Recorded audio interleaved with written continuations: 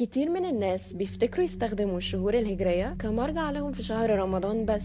انا ما اعرفش غير السعوديه بس تقريبا هي اللي بتتعامل بالهجري، لكن كل الناس اللي حوالينا بيتعاملوا بالشهور الميلاديه. ممكن تكون حتى اسهل لهم في التعامل لما يجوا يتكلموا مع حد من بره، او التعامل بالميلادي اظرف والناس كلها متعوده عليه. سواء كنت مسلم أو لأ، علشان تعرف أكتر عن الشهور الهجرية والعلاقة بينها وبين رمضان، استنوا حلقة الشهور الهجرية مش بس رمضان على بودكاست احكي يا مصر على ساوند كلاود وPRX.